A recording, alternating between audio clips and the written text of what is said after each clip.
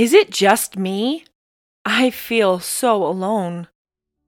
I started speaking to shame with the hope that I'd find some people, one person, a handful of people who got it, who understood the crushing weight of shame, the isolation of feeling unfindable and trapped by the weight of unsaid truths.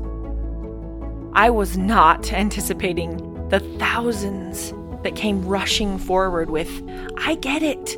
You're speaking to me. We aren't alone." What began as a pitch into the dark, a Hail Mary pass into the ether for community and hope, has become a growing group of people, a community waking up to the shame they no longer have to carry, the shame that never belonged to us.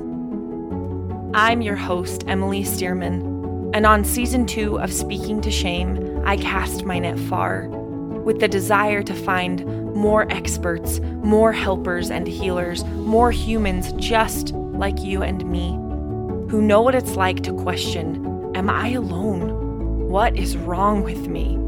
They have tools and advice, years of experience, and a vast case of understanding and knowledge.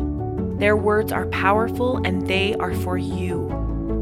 So here's to healing, my friend. Here is to shouting to the world, you are findable and you are seen. Here is to radical self-forgiveness and to walking forward with less shame.